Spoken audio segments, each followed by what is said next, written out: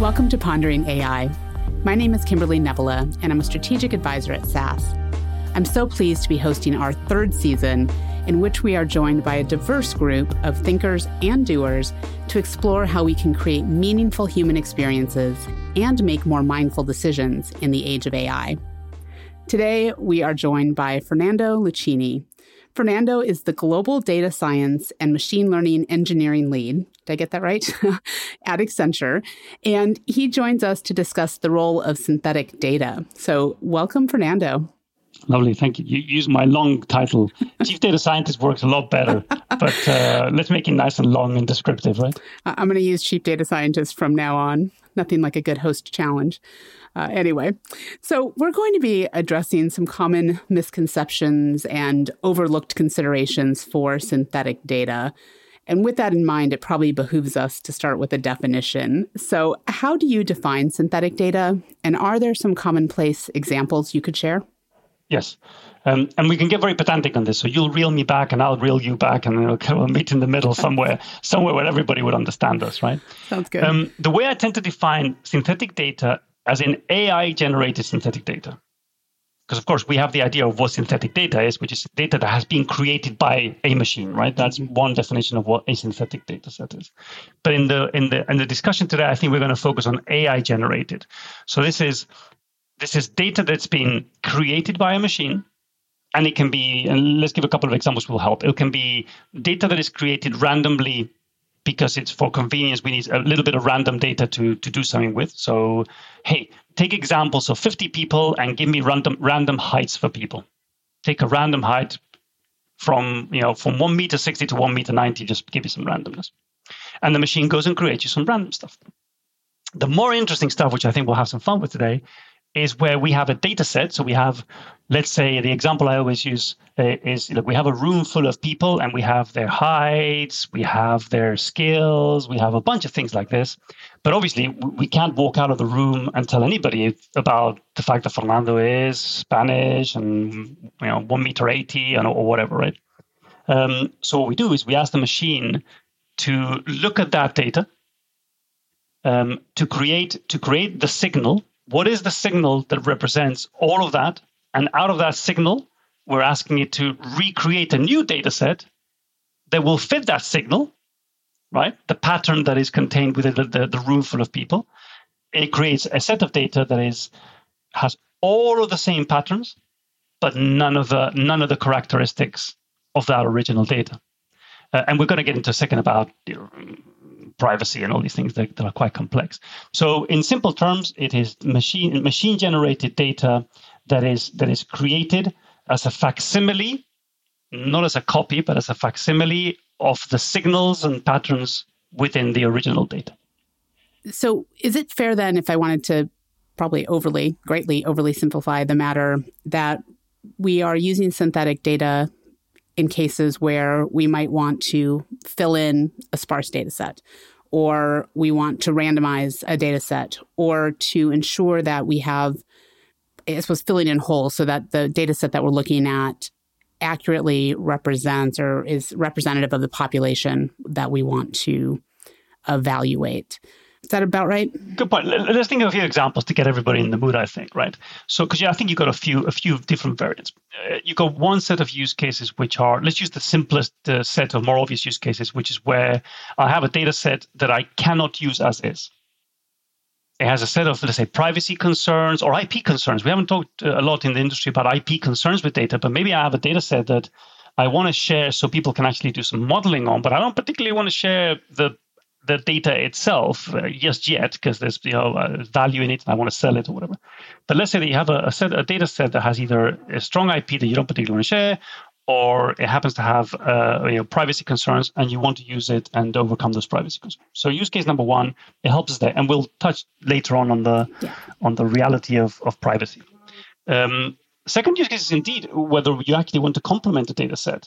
Now, let's be clear: synthetic data is not a replacement for real data. So synthetic data or private synthetic data is more like a distorted version of the data, right? So modeling and inference on this data will come with risks. So yes, you can take the original data, add some synthetic data on it, but I always joke with CEOs that what you're doing is you're stretching the rubber band of it. So if your data is a round rubber band, you're stretching one end of it, but it doesn't stop being the rubber band. So to some degree, you're stretching it a bit because it gives you some convenience, right, in terms of modeling and stuff like that. But it comes with trade-offs. But for me, those are the two main veins of use cases, if it makes sense.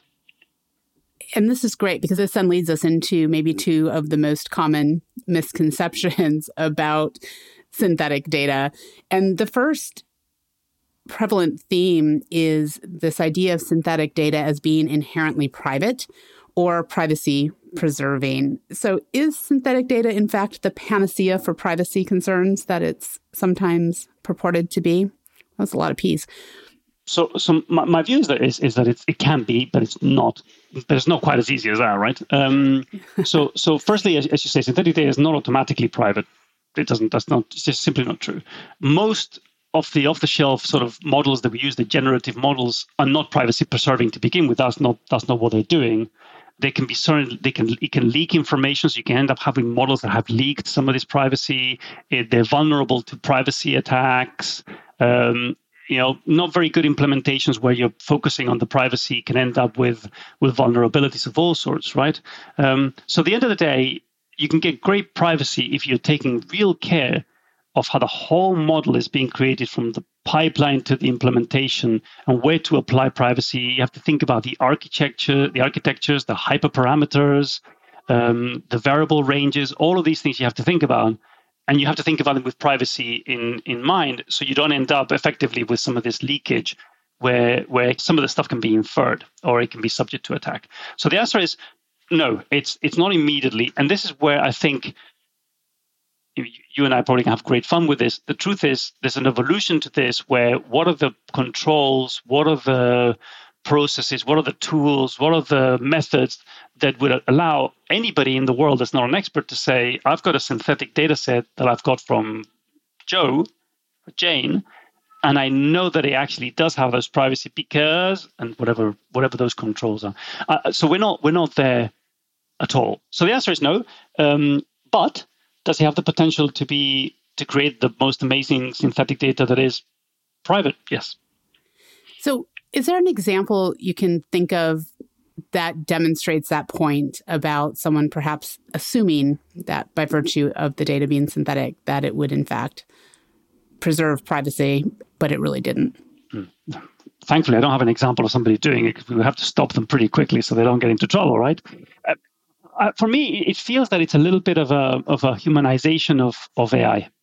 So you sit there and you think, look how I've explained it. We take all this room full of people and all their data, and the superpower of some of these machine learning models is they can extract the signature of that, and out of that signature, we ask the machine to take that signature and statistically recreate me the data based on that signal, and create me a copy of it. And you think, well, intuitively, I think, well, if it's not really looking at the original data at all, never looking at the original data, only at this probability distribution, right? And it's just sampling out of that distribution. There's the problem. Surely, right? Surely there's no statistical probability that there's a leak. Oops, there can definitely be a leak. I think it's that humanization. You know what I mean, Kimberly? Humanization is the problem. What it becomes quite difficult is when you have to then explain to these people that, hey, you know how I explained to you, in simple terms, how this works? It doesn't mean it's private. And there you start having to explain it at a much deeper level. And it becomes very complex to say, I know what I explained to you, but in the context of really large information, statistically, you can still have this problem if you're not effectively looking out for it. Right. It's a lot like the conversation we've had in the past about anonymized data does not mean that you will not be able to sort of work back, right? Healthcare is a great example of that, where if you're looking at a data set for a cohort of patients for a disease that's maybe not really prevalent, even by virtue of not having any personally identifiable information, it is in fact possible to go back and look at the area and the information and work your way back to identify those patients. And it sounds like you can actually do the same thing or replicate that same problem within your synthetic data set, essentially. Exactly. And we've been doing differential privacy for years and trying to figure out how to do this. And I do think it's a step forward, but it is sometimes difficult to explain it in a way that, it sounds like it's. And by the way, we do have a lot of enthusiastic people like me and others, probably like you as well, that really love the topic. Yeah. It's fascinating that you can have these very complex and amazing machines that can help us generate this data for everybody's convenience. And if you think about my situation, so I'm sitting in a team, a very, very, very large team of data scientists. So it's pretty normal to encounter situations where enhancing the data set with synthetic data is a useful thing. So we can apply techniques a bit better with all of the controls and all of these things notwithstanding. So I'm enthusiastic because I see it as a utility in that respect. That if I'm a bank or if I'm a retailer, or let's say in 2 or 3 years where we all have these marketplaces of data that we all dreamed about, doesn't seem to have happened for the last 10 years or 20 years. But let's say we do, what role does synthetic play in that? And I think it's fabulous if done properly. And if all of these controls, and by the way, there's people around like Michaela van der Schaal and all these gods and goddesses of AI that are sitting there thinking, what are the controls? What are the methods? What are the things that we can standardize as an industry to say that one of these things has been done sensibly, appropriately, and I can rely on it, right? It's incredibly interesting. So I want to come back to the idea of controls and how do we, in fact, try to validate that a synthetic data set, just like a quote-unquote real data set, will, in fact, provide the input, right, that we're expecting for our model. But you touched on another issue, and so before I forget the question, why should people not just think about synthetic data as a replacement for real data? Depends on the use case, but in the use case of it's complementing data, because it's effectively just my rubber band example, it's just a stretch of the original data. So you're not really the signal, the patterns are the patterns. You're not really, to some degree, it's a utility. You're helping yourself to a little bit more data because it helps you in the method you want to use for analysis for that one. In other use cases where you're just removing some of let's use the example of IP, something which is called rich IP, you might still want to know what Fernando has bought. The fact that you know that you no longer have Fernando and the things you have bought are equivalents in the synthetic data. So now you have the patterns, but you don't have the person. You still want to know, so you can target Fernando because Fernando is one of your customers and you want to do that. So in the synthetic data set, you may get the ability to do the analysis and get the patterns and the general answers that you want to exam questions, but you still don't have the particulars. And if the particulars are needed, you still have to go back to the original. You see where I'm going? Very rarely. Let's use another example. Healthcare data is a really good one. Healthcare data, there's use cases where through COVID, if we had the ability to create synthetic data, and some of this was done at the end of COVID, but not maybe at the beginning. If we had the ability to say, let's take the population of the UK, create a synthetic copy, totally private. Let's just say, for the sake of the thought experiment, 100% private, total differential privacy.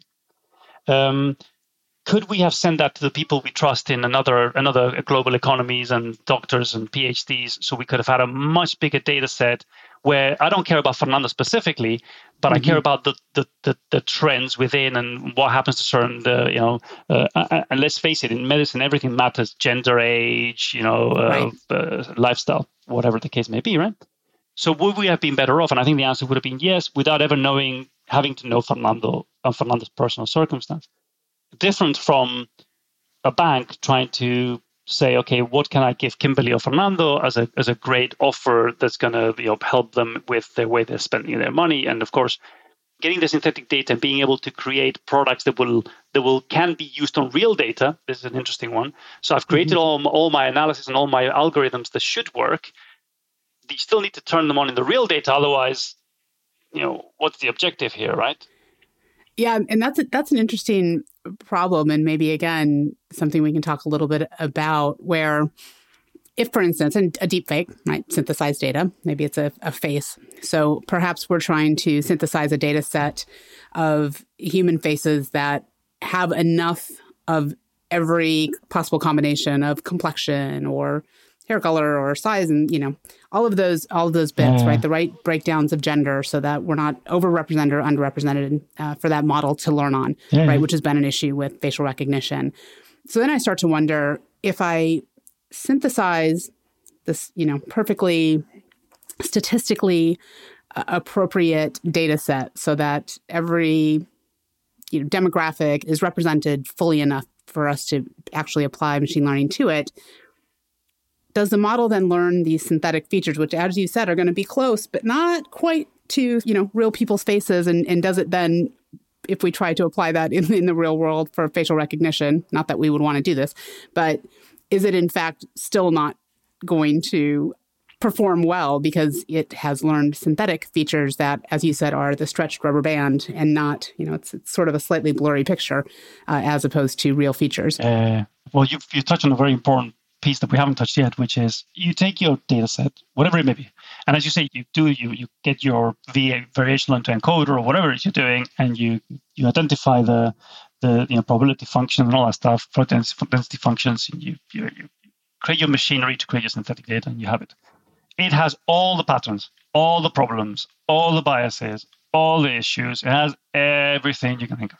So one of the things that academics and others postulate is that it can be used for fairness, which is where you were heading with this, right? You can say, okay, well, if we can look at the original data and or the synthetic data, and it's very clear that it's, let's make it up, 90% of the people in this data set are males, for example, and it's a data set for upselling or cross-selling or whatever, then could we take this and say, well, actually, could we take the patterns as they relate to the females and amplify that synthetically to reach parity? My view on this is that obviously this is very complex. Fairness is such a complex issue sociologically, not only from a science perspective. I think if we think of privacy about being a difficult thing that we're trying to deal with, even with this in the context of this, fairness is even less mature. And I do think it requires an immense amount of research, and not research just from scientists, data scientists or mathematicians, from sociologists and others that can say, what is the reality of, not mechanically, but from the context of business and society, that we're taking a data set about people that we know has problems, that we're then using synthetic to remove the problems. And Kimberly, I think you mentioned one case, but we can open it up to both, right? One is we've created an entire synthetic data set, and within that synthetic data set, we're going to solve the problems. Mm-hmm. But another one is I've got the original data, and using synthetic data, I'm going to solve the problem in the actual real data, right? I think we should challenge ourselves to put a lot of investment into figuring out how to do this sensibly so we have a better world and a better society. But it's going to be much better people than me, we're sociologists and ethics experts that are going to have to tell us how you do this in the most sensible, rational way. Because I think the mechanics of the science will be easy to do. Mm-hmm. We'll get that. That'll be fairly simple. But because we got already do it now, by the way, you can actually just look at the results and say, well, and I've given you a really lame example. I always use the example of insurance products for vintage vehicles, where everybody looks like me with a bald with a beard in the late 40s. And the truth is, my wife likes them as much as anybody. But the data for the last 20 years or 30 years is massively biased towards a particular type of buyer, right? Whereas today it's all changing. So we could easily just ignore that and change that and say, okay, well, don't care, and amplify the parts of the data that we need to. You see where I'm going with that, Kimberly? It's a very tough one. It's I think you and I would want the world to be perfect and actually as fair as it can be, because we're fair people and live hopefully in fair societies. But from that to being engineers that are saying, I'm going to, from a synthetic perspective, do this. Okay, where to start? Well, back in my consulting days, and I was working on data governance and analytics governance, and somebody asked me, hey, we're moving to the cloud, so how does that change our data governance issues and problems and concerns? And I said, well, it really doesn't. I mean, the data is the data. You moved it from one place to the other. It doesn't do anything for the rest of it. You might have new tools to help you secure it in certain ways. Right. But the idea about policies and what's appropriate usage, moving the data hasn't changed those questions and those concerns. And in the same way, when we're thinking about fairness or equity, or really just making sure that the data reflects the world, the real world that we in fact want to operate in, it sounds like whether it's quote unquote real data or data that we synthesized, those issues and considerations still need to be really thoughtfully and mindfully considered. Yeah. Yeah, and I really don't mind touching the topic because I think we all have a part and we all want to be fair, right? So I don't mind touching the topic, but it's the consequences of measurement, of action, it's those things that I worry about. But privacy is the same, by the way. With privacy, we want to be able to say this has inherent privacy because we've done X, Y, and Z, and we've measured it in this way, and we've got these standards that we've met. But privacy is binary, right? You either want to be private or you don't want to be private. Right. Fairness is not binary. Fairness is in the eye of the beholder, in general terms, right? The ultimate fairness is in the eye of the beholder. So dealing with that becomes very interesting. And let's not forget that these models that we're using to generate some of this data are really complex. I mean, some of them can be very opaque. We haven't talked about it, but they can be massively opaque. Mm-hmm. You got these amazing, generative models that they create these enormous high dimension, by dimension we mean pieces of it, right? The different aspects of it, immensely high dimensional synthetic data, which is magnificent from a science perspective, but they're also pretty much like a black box. So, you can't explain it to a normal human being without massive mathematics. And even then, there's areas of it you can't explain at all. It's an action reaction to the design that you've created, right? So then that adds another layer of interesting things around this, right? So understanding that a lot of the common techniques that are being used to create synthetic data, as you've said, bring their own issues like opacity and not necessarily being able to exactly understand how and where and when, different aspects of the data are being generated or why. Say you've gone out and you've generated a whack of data, technical term. What kinds of controls or validation criteria do you need to apply to this? I know this is actually an area of substantive research right now. What are we seeing and what are we learning about how to validate these types of data sets? At this point, I think it's too early. It's way too early. So this is where we got people like Michaela van der Schaal and other goddesses and gods of the academic world, because this is where academia is needed. They need to sit there and they need to think, hard and long and test and validate. Because what are you going to validate? You don't validate the techniques. Techniques are techniques, right? You validate how they're applied towards privacy. And again, these are things that we talk about. Generative models like they're a simple thing, or variational autoencoders, but underneath these are mathematically super complex things that you can manipulate in endless ways. So to some degree, the problem becomes, within all this complexity, how do you create the minimum amount of controls that are the most sensible, that will prove to somebody that the methodology used, not only for the creation, but also the testing. Let's not forget it's maybe we simplify it like that, Kimberly, in such a complex area. You're going to have to create a set of controls that say, I have created these using these controls, and the model, depending on the model, the controls will be different, but it tells you that I know how to use this model in a way that is sensible and it's focused towards privacy, for example. Then you're also going to have to prove that you've created the testing that actually goes back and says, I've tested this, so I've not only created it in a way that I think is differentially private or has the right privacy controls, but I'm also looping back into it and testing it, or I have tested it and I can certify I have tested it. So it's not full of leaks or even arbitrary things. We talked a little bit at the beginning, but you can have these leaks, but you can also have these, if the data is really big, you can have these simple statistical coincidences.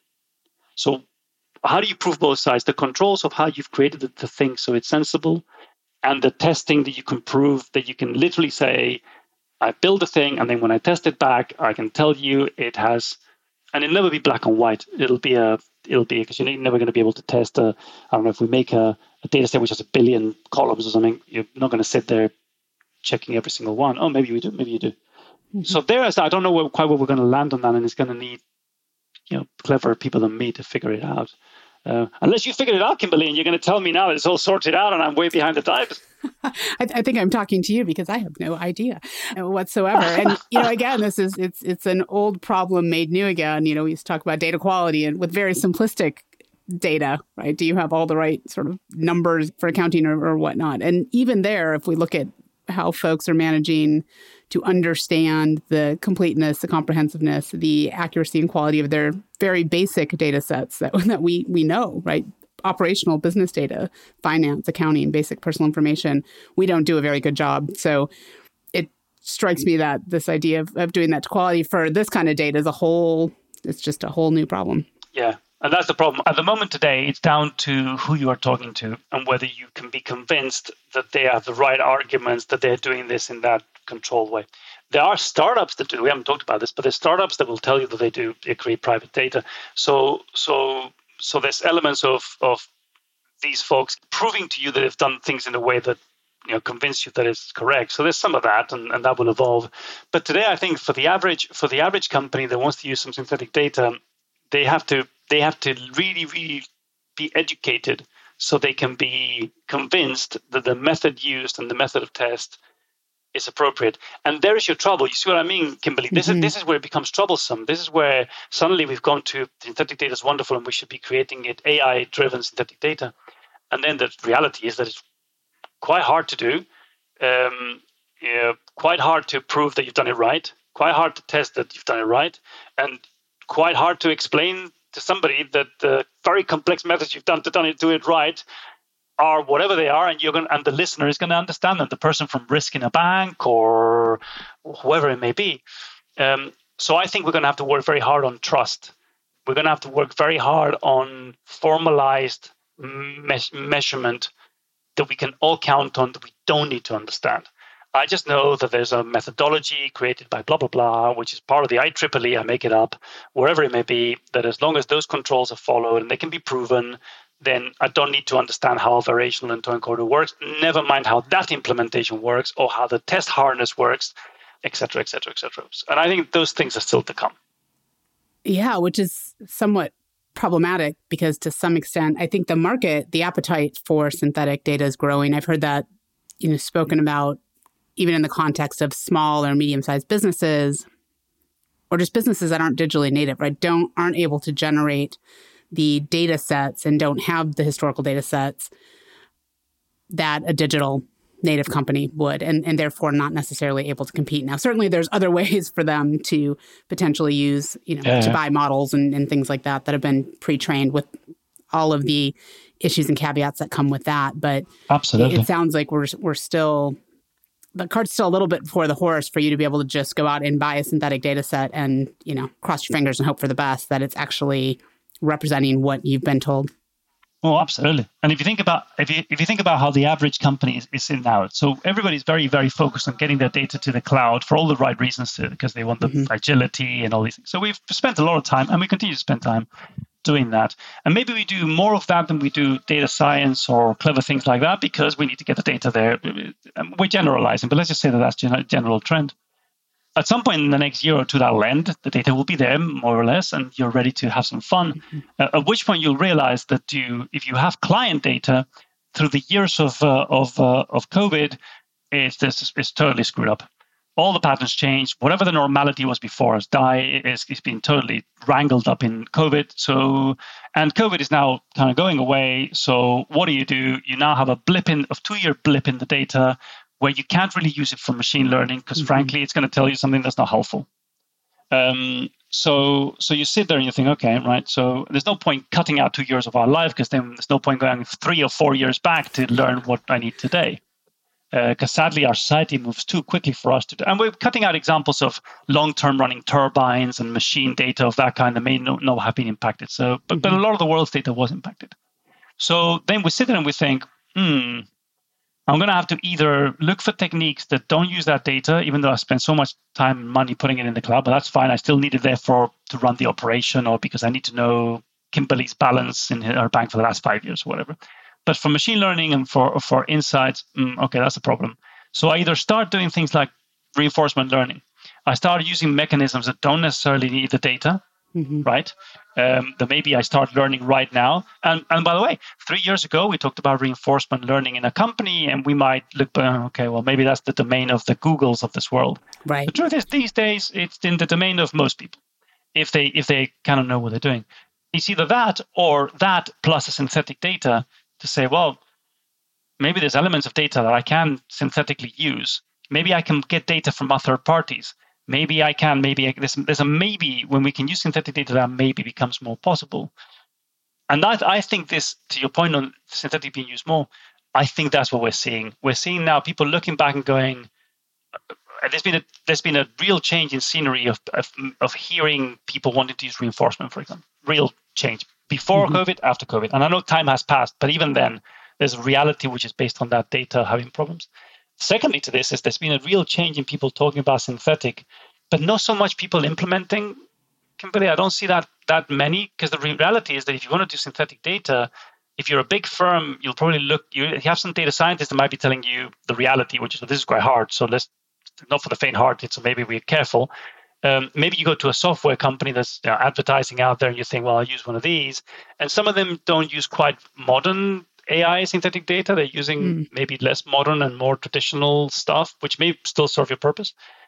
But I think we're in that moment of we need another year or two for these things to mature a bit so the average company can use it without feeling massively exposed, and with the market having tooling and a lot more research that validates that what they're doing is sensible.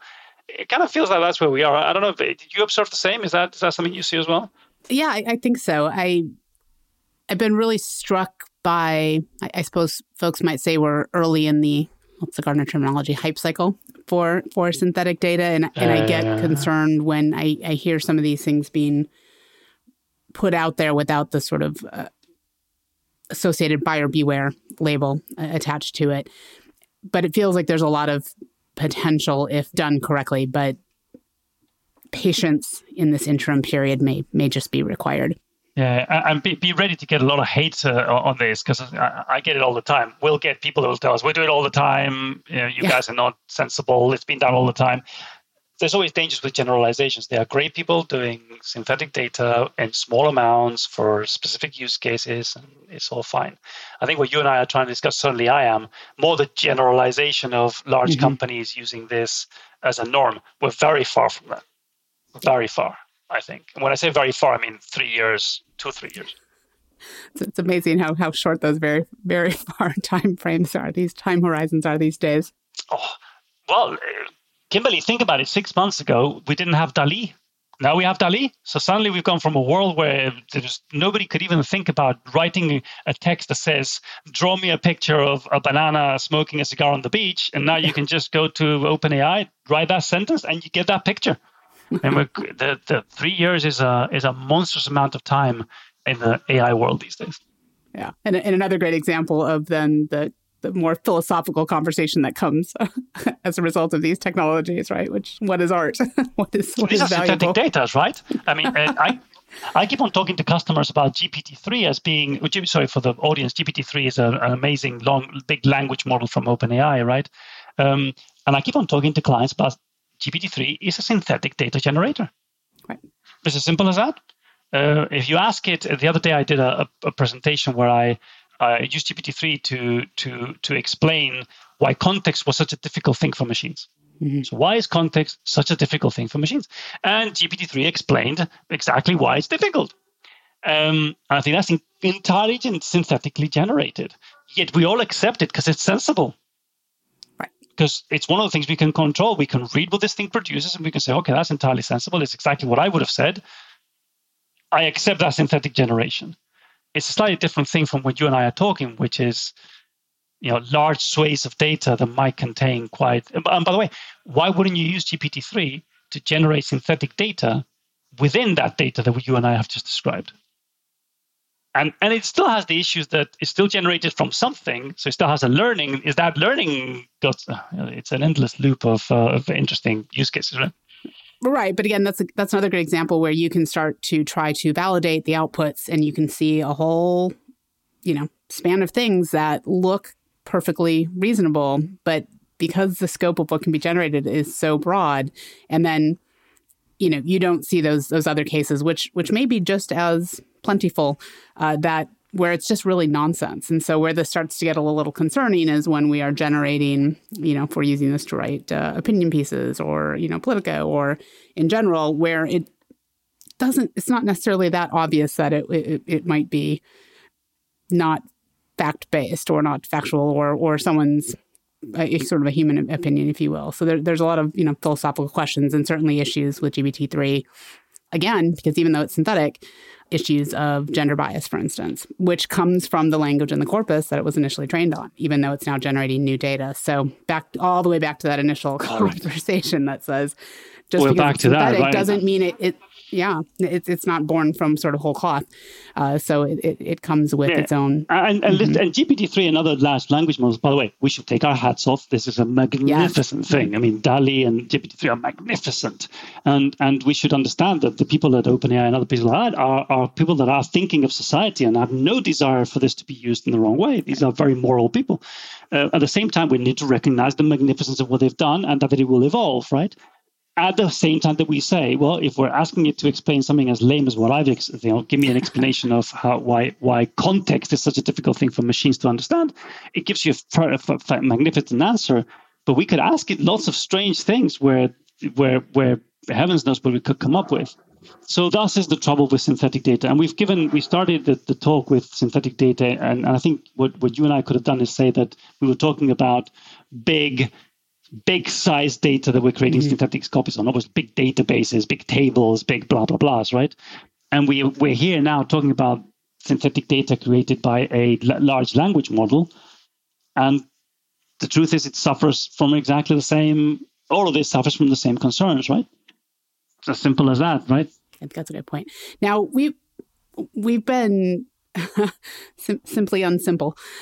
So we've been talking a lot about the need to set aside this sort of idea of synthetic data as a panacea for privacy. And we've been talking about all the applicable warnings about the sort of state of affairs for, as we've said, broad scale operational generation and application of this data. But that being said, there are really interesting and important use cases and applications for synthetic data today, right? Far beyond these issues of, if we ignore privacy and we think of all these things like around gene analysis and computational creativity. Why don't we end on that note? Can you share some areas where this technology and the use of synthetic data is, in fact, really helping us solve some tricky problems or think differently in ways that we would not have been able to? Or at least think we can allow ourselves to dream a bit, right? And you've named a couple that I really like. So in healthcare and life sciences, where all of us get the value from sharing the data, we should all open the door and say, governments should be creating synthetic data to help all of us evolve. It should be a global movement.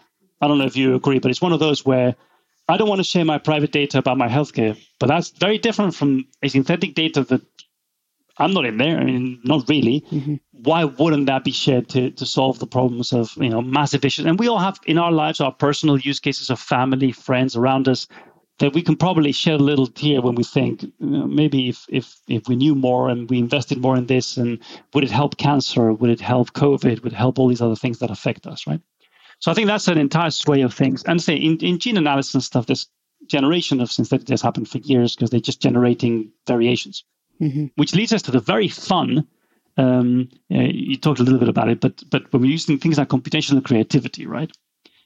And DALL-E is a great example. So imagine a world where you're in a marketing organization and you're constantly using clip art and it's limited and there's a speed thing and there's all these things where you can literally just ask for what you want, be as creative as you want, ask for whatever thing you enjoy and you like using text, and you can get that instantly because the machine just creates you with that computational creativity, creates you that thing.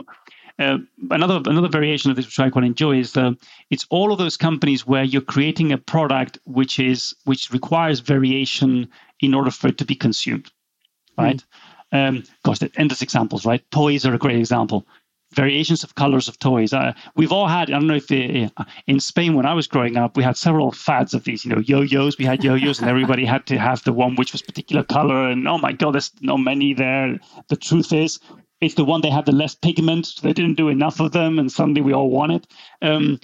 But this possibility that machines can actually look at, for example, in flavors or in things like that, they can analyze through the patterns what are the combinations of aspects of these products that make it more attractive to us, and let the machine create brand new, interesting combinations of this. And I always joke that it's a little bit like the Harry Potter multiple flavor gum.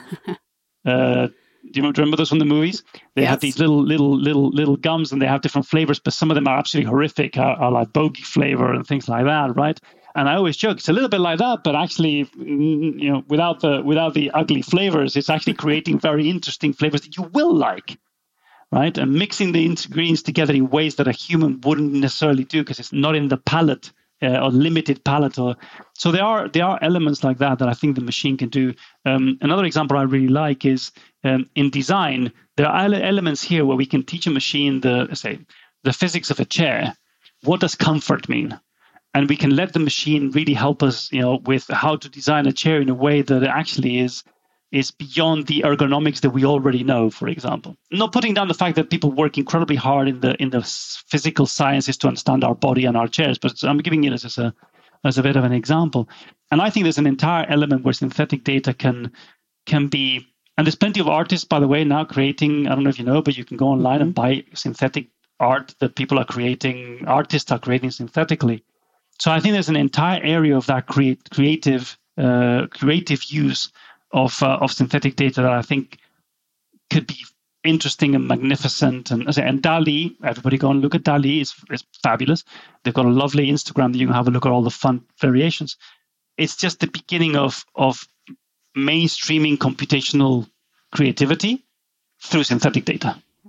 I'm intrigued, and still, because I'm always another guest said she's a skeptical optimist, intrigued and still slightly skeptical. So this will be great. I know what you mean. Well, thank you so much, Fernando. I really appreciate you coming on today and helping us just set some appropriate expectations for synthetic data today and providing some fun glimpses into the possible future. So thank you. Oh, it's my pleasure. Always lovely to talk to you. And we should do this again often. Yes, we should. I'm going to take you up on that. Speaking of buyer beware, I'll be back.